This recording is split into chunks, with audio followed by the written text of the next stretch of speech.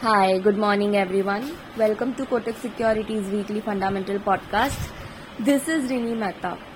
In today's podcast, I'll first start with an overall overview of global and domestic stock markets, and then we'll look at the foreign investors' activity, and finally stock picks for the week. So let's jump right in.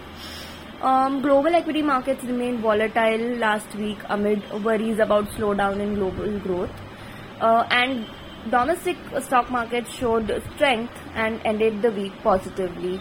Sensex and Nifty moved higher by 2% last week, and overall breadth, if you see, of the market was positive with mid-cap, small-cap and most of the sectoral indices closing the week with positive returns.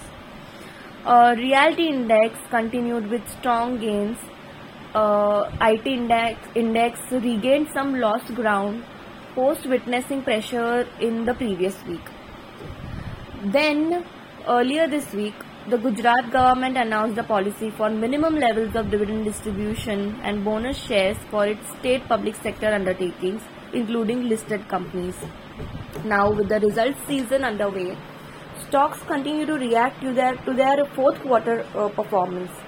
Meanwhile, crude oil prices corrected last week, with Brent Crude trading below $80 per barrel mark. So markets in the near term will focus on the upcoming Federal Reserve meeting and the ongoing fourth quarter results. Now if we look at the foreign investors' activity, FIIs continued to be the net buyers to the tune of Rs 5,712 crores so far in April. FII flows are expected to remain volatile given the concerns about inflation. FPI flows so far in April were mixed for emerging markets, except for Taiwan and Thailand. All other emerging countries witnessed an inflow. Now coming to the stock ideas along with the result update. First is Axis Bank. Axis Bank had a noisy quarter, but underlying performance was stable. Axis Bank reported a loss primarily related to goodwill and other intangible related charges from the acquisition of Citi's India retail business. Result had no new surprises.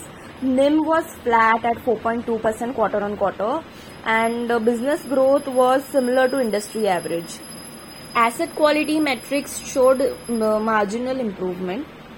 We find CET1 ratio to be comfortable for near-term business requirements at 14%, even though it is lower than its peers.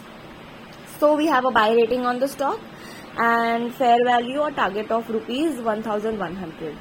Lastly, our pick of the week is Bajaj Finserv. You can consider adding this stock to your portfolio. The stock had a strong fourth quarter insurance businesses. Outlook is mixed for Bajaj's insurance business. It fared well in fourth quarter with 35% value of new business growth at Bajaj Life and improvement in the combined ratio at Bajaj General Insurance.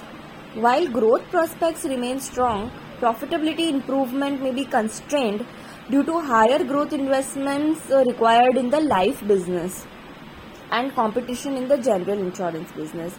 So you can consider adding this stock with a target of rupees 1,525. That's all from my side today. See you again next week. Thank you and signing off.